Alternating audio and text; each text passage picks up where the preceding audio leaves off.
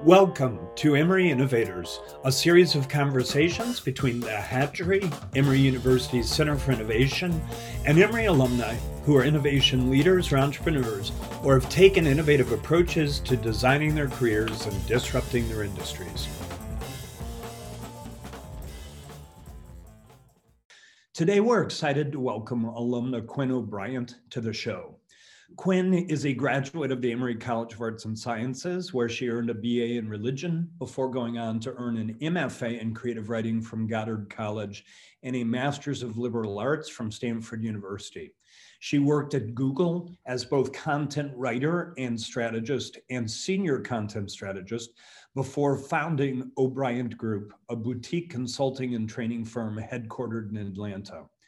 Grounded in the methods of design thinking, they offer an array of custom services, including innovation labs, visioning sessions, tools training, and leadership experiences, and are a proud partner of Google Cloud, Google for Education, and Grow with Google. So with that, welcome to the show, Quinn. Thank you so much, Shannon. It is absolutely my true pleasure to be here. So we're going to dig a bit into your background at Google and your experience in founding and leading your own consulting firm. But for the benefit of Emory students and staff who are here today, I'd like to start this discussion of your innovator's journey much earlier. And I'm wondering if you could tell us a bit about your time at Emory. I would love to. You know, I loved being at Emory.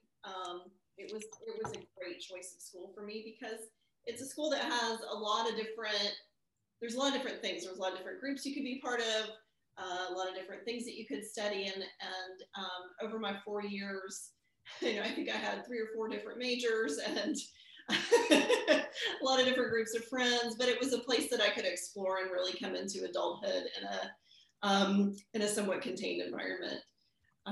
So I often recommend to people to go to Emory. You know, if I hear that somebody's teenager is thinking about it, I'm like, oh, you should do it. You're going to love it. It was a great school. So it's funny that you started with lots of different things you can study and lots of different groups you can get involved with, because this seems to be a through line with a lot of innovators' journeys, right? And also a lot of folks I know who work in innovation talk about how many times they changed their major. So we're going to pick up that thread, later as well. But I'm curious, as a student, would you say that you were, and you may have answered this obliquely, really sort of immersed in your field of study once you found it?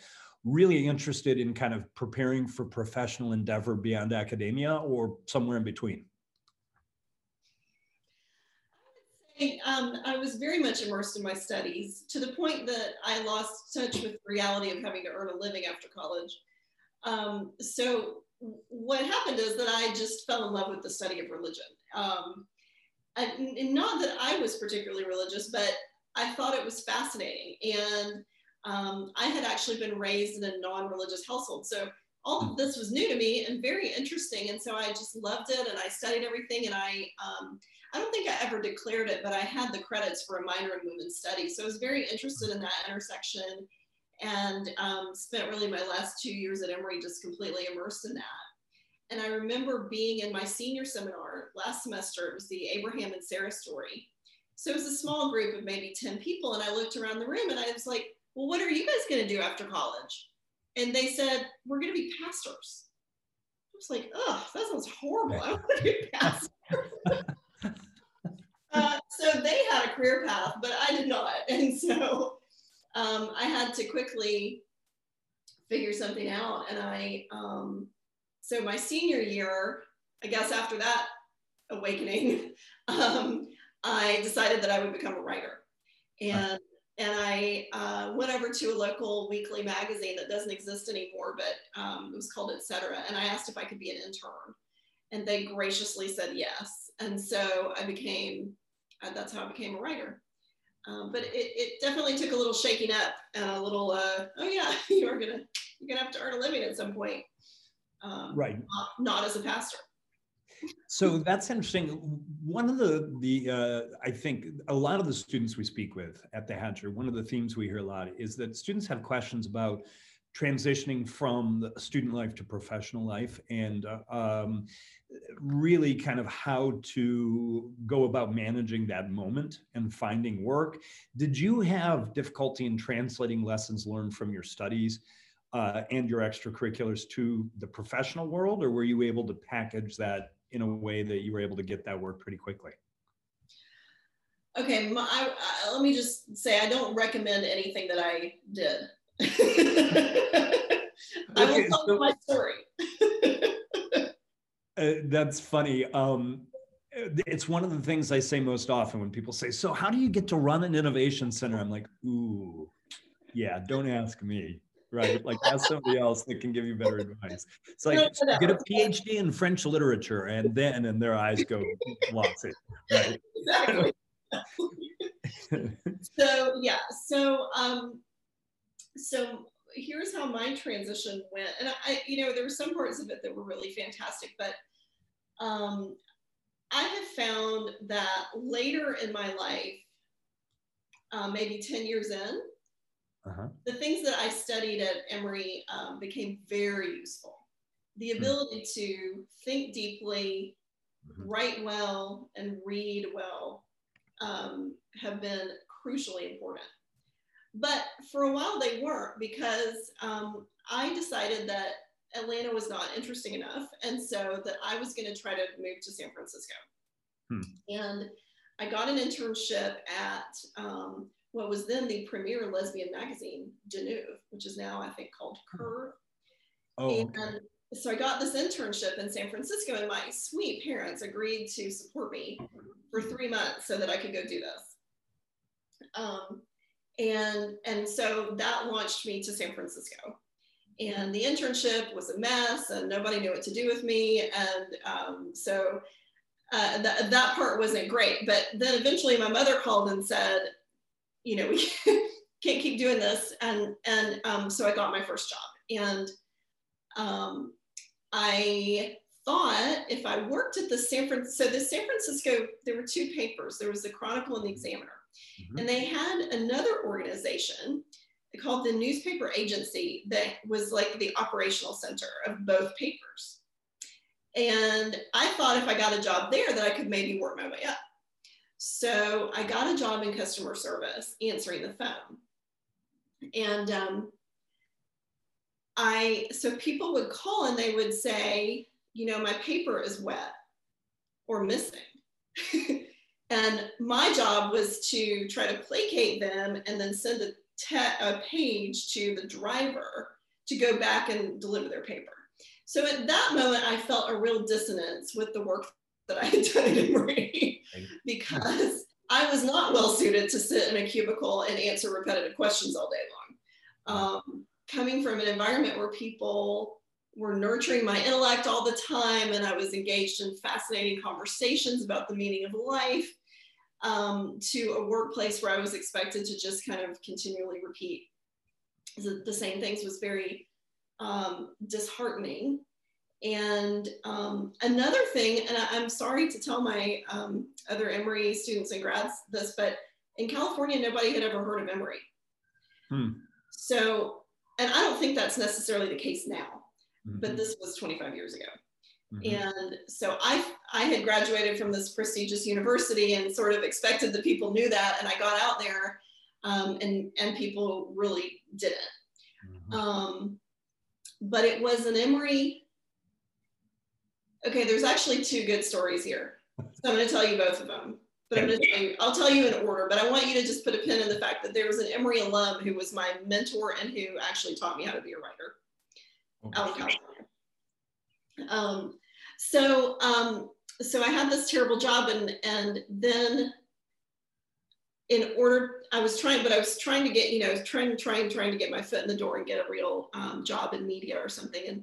And so there's this gentleman who claimed to be named Dexter, who said he had funding. Okay, can I just say that all good stories start with, so there was this gentleman who claimed to be named Dexter. Like, I know we're off to a good start. Oh, Dexter, I wonder what became of him. So Dexter said that he had gotten some investment money to start a new television show. and that it would serve the LGBTQ community of San Francisco. And I was part of this group of interns that he sort of recruited.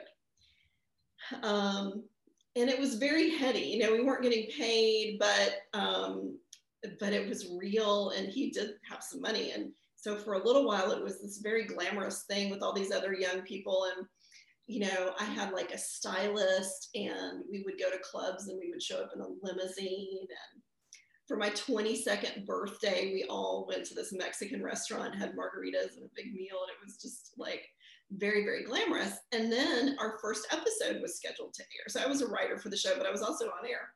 And our first episode was scheduled to air. And we were gathered at this boutique little theater in San Francisco to watch the screening together. And it was all super glam. And one of my other interns stood up and said, "So why isn't this actually on the air?" And it turned out that what had happened is Dexter ran out of money, and the show never aired. Huh. So it was a bit of a letdown for us. And Dexter soon left town, and we've never heard from him since. But we had this group of people who had a passion and a vision for starting this TV show, and we called it QTV. And we did get on the air, really just with volunteer effort. And I worked on QTV for a year and a half, and other people worked on it for, I think they just retired it, you know, maybe 5 years ago. Wow. Yeah. So there are episodes on file in the San Francisco Public Library of those early days, and pictures on my Facebook page, which you can see. And it launched several careers of, you know, people who became journalists and anchor people and that kind of thing. So that was kind of my first job. It was pretty cool. Okay, so let's go back to the pin you placed and the Emory alum who helped you. Okay, so all of my jobs overlap. This is the first time in my life I've only had really one job. So I'm doing all these things. I'm still answering the calls. I'm still doing this TV show. And I go and I put in my resume for this little newspaper called the Noe Valley Voice in San Francisco, which is a lovely neighborhood newspaper. Yep. And I didn't have much hope, but I was really not succeeding in my efforts to become a writer, you know? And I get a call from Sally Smith, the founder and editor of the Noe Valley Voice. And she's like, "Do you know I went to Emory too?" Oh, wow. Yeah. And I was living on the same street she had lived on when she moved to San Francisco at my age from Emory. Huh. And I think she just decided to take me under her wing. I worked for her for 12 years. And she taught me how to write articles, how to interview people, I became a section editor. I was the news editor. I was the classifieds manager. I did pretty much everything over the years at that newspaper. But that was my rocky, not recommended introduction into the workforce from Emory. Right. Well, it's funny. It sounds like this career launched, or that show launched many careers, not only for the different people, but maybe many different careers for you in a way too, right? Like it sort of gave you bits and pieces of many of the things you did later. Certainly the endurance of somebody in the startup world who has to try and fail and keep lots of jobs going at once and lots of irons in the fire, and taught you to write and present, and, you know, maybe lots of the things you use later on. That's a great insight. Yeah, I haven't really thought about that, but I think that's absolutely true. And it took a lot of pluck to go around with this enormous, I mean, cameras were enormous then. Yeah. And Clarence was very grumpy. He was the camera guy. And so we would, you know, having to go around and be like, "What's it like, you know, doing whatever it is you're doing on the street right now?" And it did prepare me for a lot of things, including disappointment and the realization that startups come and go. I mean, Dexter did have money. He just misspent it. I mean, right. Startups, right? Right. Well, so let's go back to us for a second about, you know, this mini careers idea and the trajectory of things. So you worked as a writer at the local paper where you got to, you know, wear lots of different hats. What's interesting to me is the decision to go back and do an MFA. I have a brother who did an MFA at Iowa. It's a degree that I've often considered myself, because probably like lots of folks in innovation, I've considered lots of degrees. Still am determined to get my master watchmaker of the 21st century at some point. So, you know, because this is equally practical. But you know, so often one of the big decisions that goes into committing to an MFA program is around earning a credential that helps you to get published and really helps you get a foot in the door as a writer. And yet you were working as a writer for many years. So I'm wondering if you could talk a bit about what motivated that decision to return to school, but also any sort of unanticipated benefits of the MFA degree. Absolutely. Oh, the MFA was one of the best things I've ever done. But honestly, Shannon, I did it out of desperation. Because you may recall a recession that we had in 2001. So yes, I had a nice little career trajectory humming along in my 20s after that rocky start. I wrote for a number of papers. I won a couple of awards. I also got some really lucrative part-time marketing work that was kind of keeping me humming. So things were going great. And I actually made a move back to Atlanta for a couple of years in like 99. And then made a fateful decision just a couple of months after 9/11 to move back to San Francisco. And the San Francisco I had been in before had so many jobs. It was, you know, they're practically, you know, hire you off the street. And the San Francisco I returned to did not. My sister got me a job selling glitter spray at the Macy's counter in Union Square.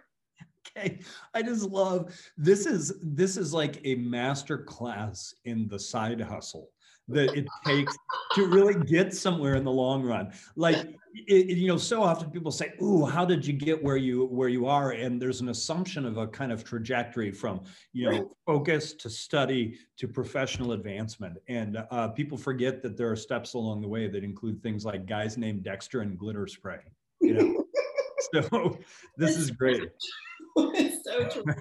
Well, and you know, that glitter spray job was a nightmare. I hated it, but I heard dialogue I had never heard before in my life working there, and I took notes. And so my book, Glitter Girl, was based on the dialogue that I actually wrote down and brought to my MFA program. And I showed my first teacher, and she was like, "Okay, well, let's start building a story around this." So, but I'm kind of jumping ahead. So I did that for a bit. I was not very successful at glitter spray sales. I think just the lack of passion, really. But I left and I got a job as a receptionist at an architecture firm run by a rageaholic named Rodney. I had some other job. It was terrible. I couldn't get a professional job again. You know, I had been a newspaper editor and I couldn't. And so finally I was just ready to throw in the towel. And I thought, well, okay, if I can get into an MFA program, I can get student loans. And that would give me enough breathing room that I could spend some time actually honing my craft, become a better writer. I could get a little part-time freelance here and there, get me through. And maybe that would do it. And so that's what I did. And it was fantastic because I was right. I'm going to pay those student loans probably until I'm in the grave. But I gave myself a good year and a half to actually spend becoming a writer in a you know, to become a fiction writer. And I wrote my novel. And about, I don't know, 2/3 of the way through it, somebody said, you know, you could go teach. And it was sort of like that moment when everybody's going to be a pastor. I was like, that's what we're doing. That wasn't my plan. But I thought, well, I guess I could use a job. So I went and I got a part-time job as a tutor at City College of San Francisco. And once I was in that environment, it was very clear to me, like, oh yeah, I'm super qualified to do this work. And you know, and I should. And so and I loved it. I fell in love with teaching right away. So once my MFA was finished, I had, you know, a nice year or so of experience in some programs at City College, and I joined the English faculty, and I taught composition and creative writing and African American literature. And I also co-ran a writing program for underserved students. And I guess I will say, let me say one thing about that transition to the faculty. I fought like hell for that. I think sometimes it seems from the outside like, and then you just learn this thing, and so you got hired for that thing. And I remember there was this slender opening where I needed a certain set of recommendations, or I needed somebody's help to get this done, and I needed their endorsement. And I hounded that man like a reporter on the streets of San Francisco. I was not going to let that guy go, and I didn't. And I think he finally caved and hired me because I just wouldn't leave him alone. So I want to kind of make that point that it wasn't a particularly easy transition, but I really wanted that job, and I got that job, and that was cool. So then you love the teaching side. You decide to go back and do another degree, this time a Master's of Liberal Arts. Was the goal to continue teaching, or were you starting to think about new, horizons at that point? No, I had gotten bored, and sure. And was it partly because you were teaching the same things over and over, or just more broadly you needed new horizons, or both? Yes to all of that. So I really whenever I'm not in school, I miss being in school. And so I missed my MFA program, and I felt like, even though I loved the human part of teaching, I loved my students, but I found the teaching itself pretty repetitive. I mean, in particular, the need at my college was for composition. So it was a treat for me to teach anything else. I also had a couple of really difficult situations where I had a student who wrote a story in creative writing class about blowing up the creative writing class. And I couldn't get any help from the police or, really anybody to help me like continue teaching safely. So I started to feel like the universe is like, time for you to get out of here. And I did at one point, I started a doctoral program in education, but I quit pretty quickly because I felt like I wasn't interested in the material enough to keep going with it. So it was, I mean, it seems sort of glamorous in the past, like in the rear view mirror, it's like, oh, it all flows together and it makes sense. At the time, it felt like just sort of staggering around trying to figure out what's next, because, I did this thing and it kind of ran its course, and now I'm confused. And it was actually my therapist who had been to Stanford herself. And she said, oh, I think you'd love it. Why don't you go, just check it out. And so I went. Here's another Emory connection. I went and I took a course in Irish history and literature from Bill Chase, who used to be the president of Emory, who was in fact the president of Emory when I graduated. But we didn't know each other then. So I want to go back for a second to this question of things making sense in the rearview mirror, because so often students who come here to the Hadgery to do work, they're concerned about finding the right career path and then taking the right steps to get there.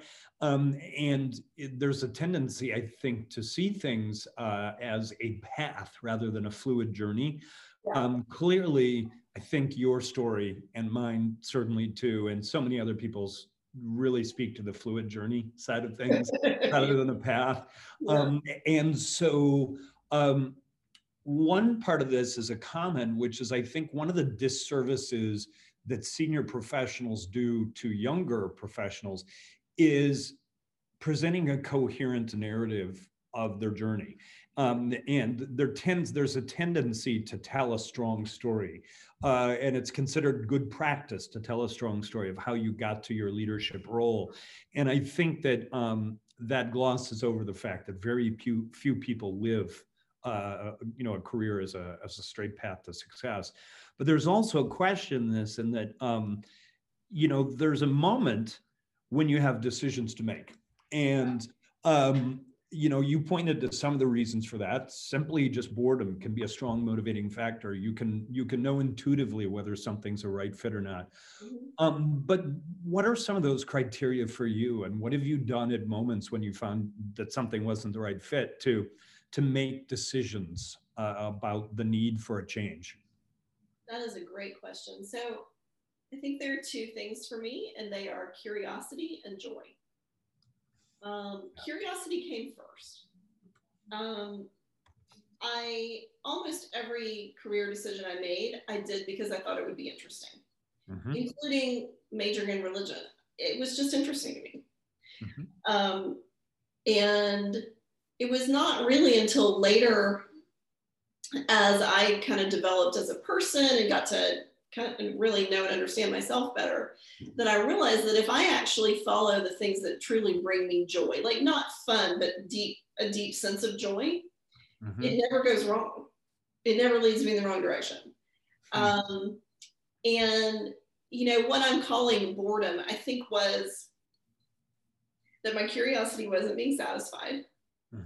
And I wasn't experiencing that sense of joy that I feel when I'm learning or when I'm doing something. That feeling at the top of the roller coaster. Like, we got this far and here we go. I love that. I kind of live for that. And I think as a business owner, you get plenty of it. But so many people live these very stable lives, and I look at them and I think that must be nice, but I've never, it just doesn't work for me. Well, it's interesting you chose that metaphor because it's one that implies excitement, and it implies that every up has a down, right? Like roller coasters don't work unless there's gravity, right? So, so let me shift gears maybe and say that, we've all heard the statistics about innovation and entrepreneurship, right? That as many as 90% of startups fail, that the average tenure for a chief innovation officer is less than 2 years, currently closer to 1, last I saw. So success in innovation or entrepreneurship, I would argue, is in large part the result of a continuous professional design process, right? And I think too often innovators and entrepreneurs focus on the product piece, and they forget that it's a continual self-evolution as well. And so I wonder if you could maybe share a story of a time when you sort of consciously applied something you knew about innovation best practices to redesigning your career and improving your outcomes. Absolutely. I think there's probably a bunch, but I'll actually give you one that's kind of the next step in the journey that we were bouncing along together earlier, which is making the transition from academia to Google. So I started at Stanford. Now, I was at Stanford for 5 years because it was a part-time program. So I started with this one class that Bill Chase taught. It was a public continuing education class. And from there, I started the master's program with his recommendation. And that was another 5 years by the time I fully was graduated and fully done. So I had a lot of time to kind of explore Stanford and do different things. And they offered, and part of this was a regret I had at Emory. I was an Emory scholar, and I never did anything with it. I never went to the events. I did nothing, and I really regret that as an adult. I see how much I missed. Or as an older adult, I see how much I missed. And so when I was at Stanford, I was determined I wasn't going to miss things. So I went to the lectures, and one of the options we had was to apply to learn design thinking at the Stanford D School. And I had no idea what that was, but it sounded creative, and I knew I was a creative person, so I figured that would be cool. So I applied and I got in, and they took me on a wild roller coaster of a week of design thinking boot camp. And I just fell in love with it. I absolutely, it made a lot of things click for me that I was kind of doing unconsciously or automatically it helped me get a structure around it and understand better what I was doing creatively. Mm-hmm. And one of the things, that you first learn in design thinking is that you have to do a lot of research. You don't do design without understanding your problem. So from there, I decided that I would start going around and asking everybody I met at Stanford what I should do for a career. And I would just, if anybody would have lunch with me or let me come to their office or whatever, I would just talk to them and I'd say, I have these skills and I'm interested in changing careers. And I don't know what that should be. What do you think? And in pretty short order, I had myself a little job at Google. And I was actually it was part-time at first. I was still teaching. So that was crazy to go from this underfunded public college to all the Luna bars you could eat, on the same day. Right. And the new employees, because they're the one over at the Luna bar just kind of stocking still in their pockets. I just believe this. That's true. Right. And the people who've been there 6 months are like, the Luna bars, I'm so over them. Right. We've had so many. And the other thing I loved was the hint water, which is, that fruit flavored water. Yeah. Unlimited supplies. It was amazing. It's funny because I think people forget that purposeful conversation is a technique, right? That you're consciously deciding to do something when you're setting up informational interviews. And I think that often people will say, well, there's the purposeful path of like, I'm going to build my resume, and then there's the, I'll also have, conversations with people and learn more. And the informational interview it's a technique. And in my past experience, it's the one that most often results in opportunities and opportunities that are good fits, because it's through human connection that we really figure things out. It really is. And, one of the amazing unanticipated benefits of the program I was in was that because it was part-time, it attracted a group of people who were themselves far along in their careers. Mm-hmm. Sure. They worked at all the fancy employers in the Bay Area. They were attorneys and doctors and things like that. And so they were this rich well of information, but they were also my friends. Sure. So it wasn't weird. There wasn't that sort of power dynamic where you're like, oh, you're so much older than me and so much more advanced. Can I ask you how you did it? It was more like, hey, we're in the thick of these things too. And like, it kind of, can you help me? And so having that resource and that group of people that I could draw on and give back to over this period of time was extremely helpful. And I think many good graduate programs provide that, So going then from your role at Google, and maybe I think people will be curious about what that environment is like beyond just the perks, and sort of what you learned about the world of innovation that you're able then to bring over to your work today as the founder and CEO of O'Brien Group. And I definitely want to end with an opportunity to talk about the work you're doing now, but maybe you could fill in some of those gaps of what happened during that time at Google and what you learned that helped you make this transition. Sure. Well, I guess I should say, I quit Google and got rehired in the middle of all that. So and there's that too. Right. It's not going to be a straight line, right? Right. Well, the first job I was hired for, the title was content writer, but it was sort of like a tech writer. And I was part of an engineering organization, like sort of the guts of the organization, doing the engineering. And I think there were three women, me, my boss, and the person who hired me. Okay. And it was, other than that, it was like a sea of male engineers. And I remember, and I had come from this environment, not only is university teaching fairly pink collar, but it's a very interactive, verbally interactive environment. Mm-hmm. Professors love to talk to each other or about each other or whatever. Oh.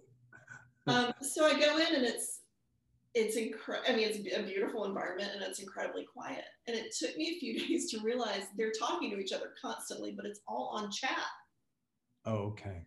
So it was this different culture, and I'm very friendly, so I would like say hi, and these guys would just look nervous and keep walking.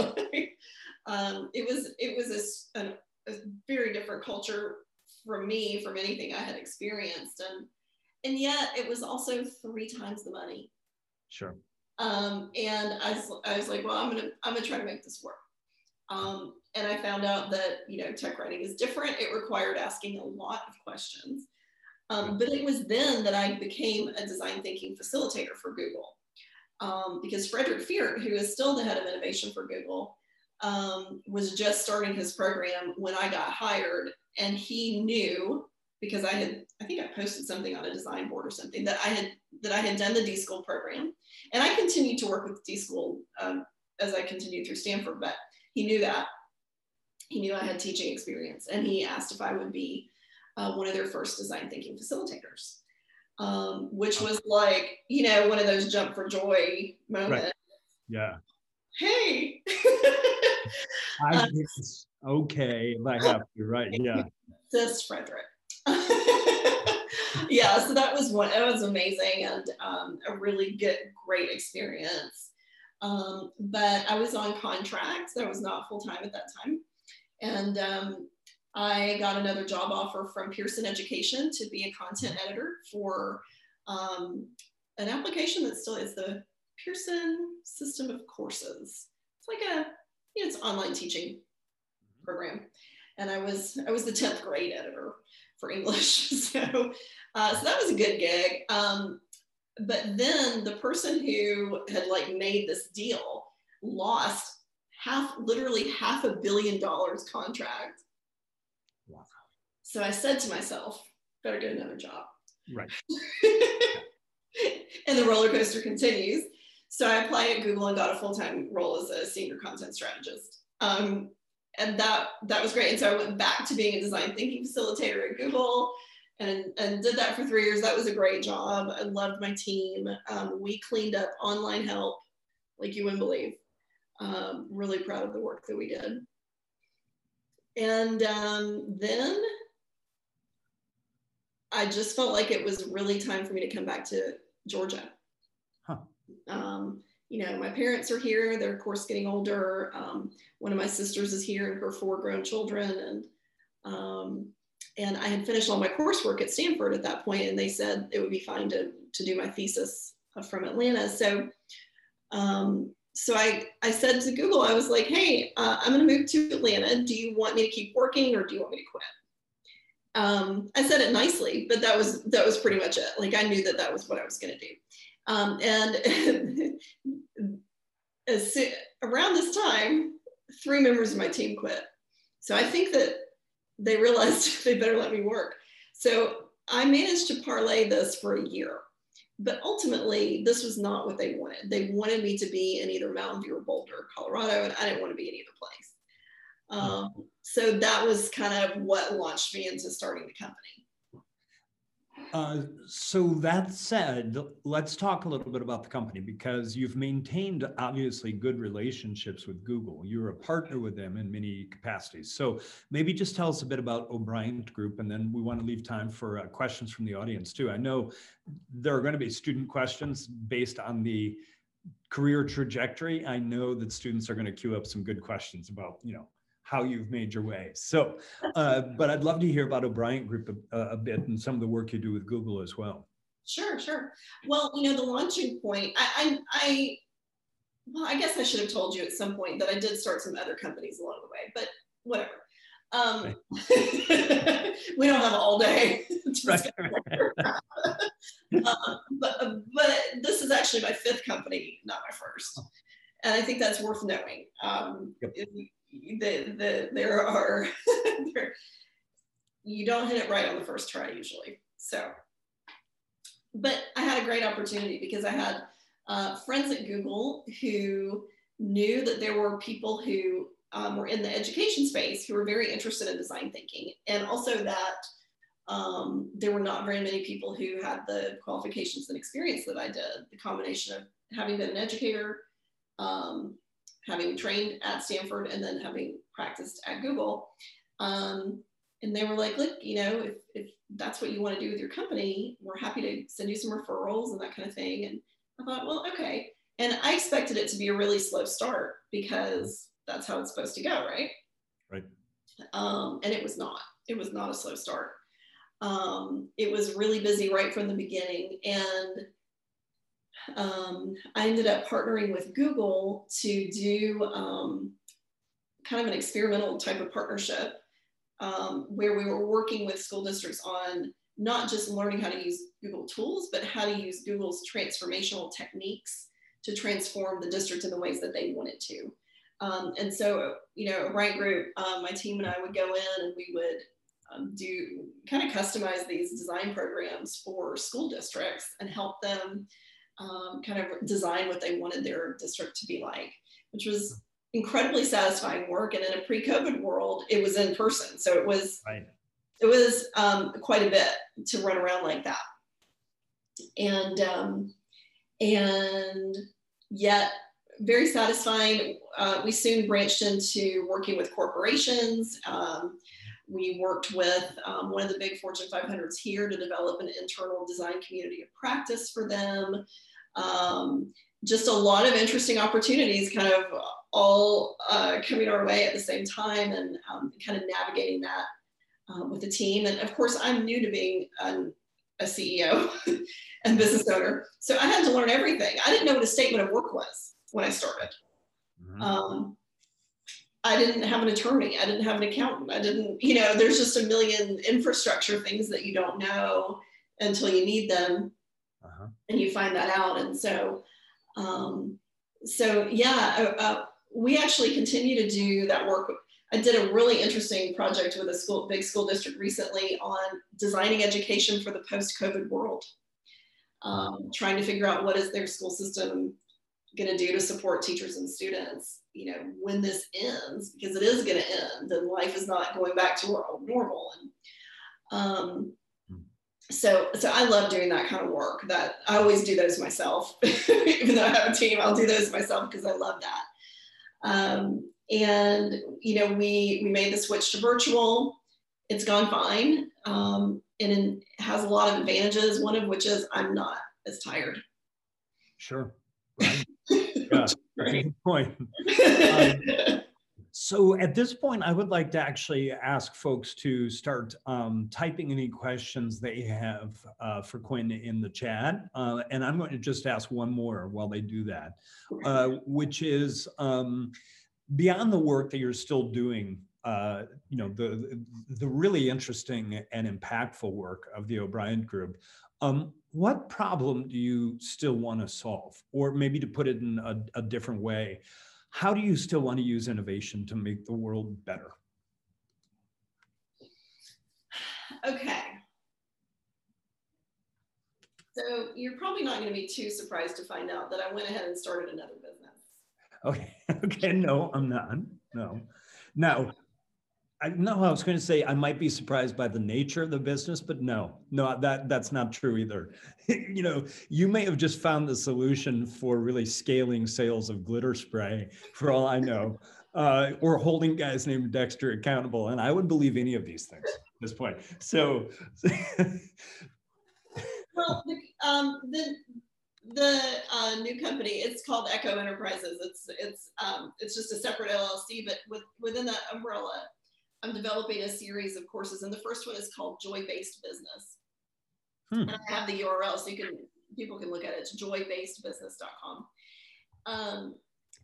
I think there are much better ways to do business based on those themes of curiosity and joy. This is not how business owners are taught to think about our companies or to think about our work, but when you do, it really, as I kind of said before, it doesn't go wrong. And so I got really inspired, and I had some time on my hands during some of the COVID moments because everybody kind of took a big pause earlier in the year, and I had some time, and I started to reflect on what it means to me to have a joy-based business. And I just kind of naturally began to create a program and a course on that. And so I think my best contributions are probably yet to come, because I feel that this theme of thinking about joy as a compass is something that I'm going to be developing over a number of years. It feels like a very rich vein for me, and also like something that I learned on my own through all the insanity that I've just described to you of my own career. There was no straight line, but there was a path. But you don't see you don't know what's down the road, but you can see like this far ahead and this far ahead by kind of following that compass. And so I think I would love to innovate around how we think about, how we lead, and even how we operate organizations. I've spent a lot of time working with big organizations on, it's not just that we want to design great products and services, but we want to design an experience for a group of humans working here who can naturally begin to do human-centered work, which for Shannon knows, but some people may not realize that's the other term for design thinking. And when we can do that, it starts to really change the world. So I think it's like, I don't know exactly where I'm gonna go far down the road, but in the near future, I think continuing to grow and savor and enjoy O'Briant Group and the work that we get to do, and expand that, and add in this new vein of thinking that is kind of calling to me. Those are the next things. Yeah, and to your point, those don't sound mutually exclusive. It sounds like a new vein of what you're doing, and a way to sort of inject that, and then kind of see if it grows into something more substantial within the practice. So we've got one good question from the audience, which is that change is hard, and selling people on change can be really hard. So how do you sell change to organizations? Oh, that's a good question. Yes. Well, change does come to them whether they like it or not. And a lot of times when I get involved, it is because they know they need to make a change. It's clear that what has been is not working, but it's not clear what would work better. So I don't know that I've ever had to persuade someone of making a change. It's more that they come to me in a panic and tell me, this isn't working and we don't know what to do next. And then I help them design something that would work better using those techniques of human-centered design. I will say, I think once people have a sense that there is a process for making change, and that there are, design thinking has 5 phases, you can count it as 6 if you want, but there's a little bit of a container around it. That calms people down a bit. Change is terrifying. Yeah. But, knowing that we have this process that we use, and it just helps us kind of, there's nothing new in design thinking. It's a mishmash of practices and fields and methods, but when we use it, it helps. And that tends to help people calm down enough that they can actually make really good change, which is my company's tagline, let's make good change, as opposed to let's run in terror until we hit a wall, which... Right. Well, and you've put your finger on something too, which is the advantage of being an external consultant versus an internal entrepreneur in a situation like this. There is a different challenge to selling change from within versus stepping in at the moment that the patient realizes they have a disease. that they need Exactly. to help them, cure. So here's another great question. So first of all, this person said, thanks for the great and encouraging talk. You mentioned thinking deeply and reading, writing well as important skills you cultivated through your humanities training that have served you really well in your professional development. I'm curious if you think there is something distinctive about your approach to working with clients of the O'Brien Group that you can credit to your humanities training. Yes. It's not the reading and writing, though. It's the focus on people. Mm-hmm. I have spent a lot of time trying to understand people. And I remember I had a religion professor when I was thinking about majoring in religion, and he was my professor at that time. And I said, well, why is this important? And he said, it's important because religion is what makes a lot of people tick. Mm-hmm.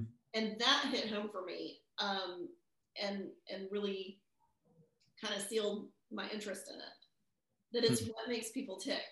And all of my study of in the humanities, and notice I have all arts degrees, every single one, but all of my studies have helped me think about human problems and experiences and approaches and what's worked and what hasn't, and I've never for a moment lost interest in those things. So so all those things, all that comes together. On the reading and writing front, I think there's some very practical things. One is, it is really helpful when you're running a company, doing almost anything, but you run a company, there's a huge volume of information that you have to somehow process, and also a huge volume of information you need to communicate, whether it's to your clients, to your team, to the kind of infrastructure staff who are helping make sure everything runs smoothly for you. And I have just seen over time the fact that I can read a sheet of paper pretty quickly, understand what it said, and respond without having to spend time laboring over it. That I can put together a slide presentation very quickly. I can jot down an email and be satisfied with it and send it. Those kind of simple sounding skills have saved me probably years of my life at this point. So that's all been incredibly useful. I wouldn't trade it for anything. That is interesting. We received one more really good question here, which is, what are some design thinking strategies you use generally in your day-to-day work that you think are applicable to students? Every single one of them. Okay, but let me narrow this down. Well, I think the concept of prototyping is a helpful one. So what that means, prototyping can mean different things in different professions, so it's important to define our terms on that one. But a prototype in design thinking is a way to quickly, cheaply, easily test out an idea to get a little bit more information about it. And you want to put as little time, effort, energy, money, et cetera, into your prototypes as you can to learn the thing that you want to learn. So I think for students, like, going to say, I'm going to go to law school, that's a huge commitment. That's not a prototype. That's like you've done the whole thing at this point. But if you find ways to prototype it and think about what are the questions that you have, like the obvious prototype is, we'll go sit in some classes. Well, you might already pretty much know how you feel about sitting in on a lecture. But you might not know how you feel about spending a day doing the tasks that an attorney does. So you might actually set up a day where you pretend to be a lawyer. Why not? Get yourself a desk, get yourself an outfit, get yourself a big pile of paper, and see how fun it is. Are you enjoying this or are you not? You can come up with fun, creative ways to test out the things that you don't know, but you want to understand, what do I not know here? Where's my information gap? And then create ways to test your information gap before you make the big leap and go to the top of the roller coaster. And that way, when you go there, you'll have a little more confidence, and you might save yourself a whole lot of time, heartbreak, etc., by trying a few things out without actually, going to a whole hog. Yeah. I'm just going to respond to that by saying my wife is going to wish that I had spoken with you many, many years ago.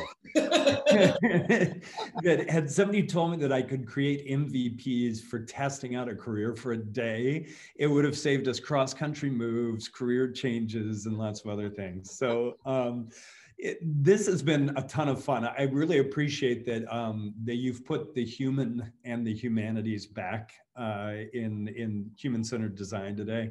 And so everyone who's on this, I see in the chat is leaving thank you notes and asking if possibly they could get contact info. So we can follow up and provide that. But I just want to say that I really had fun talking with you today. On a personal note, and this one sounds like it's, once the world reopens over a beer instead of, on Zoom, because it could go on all day.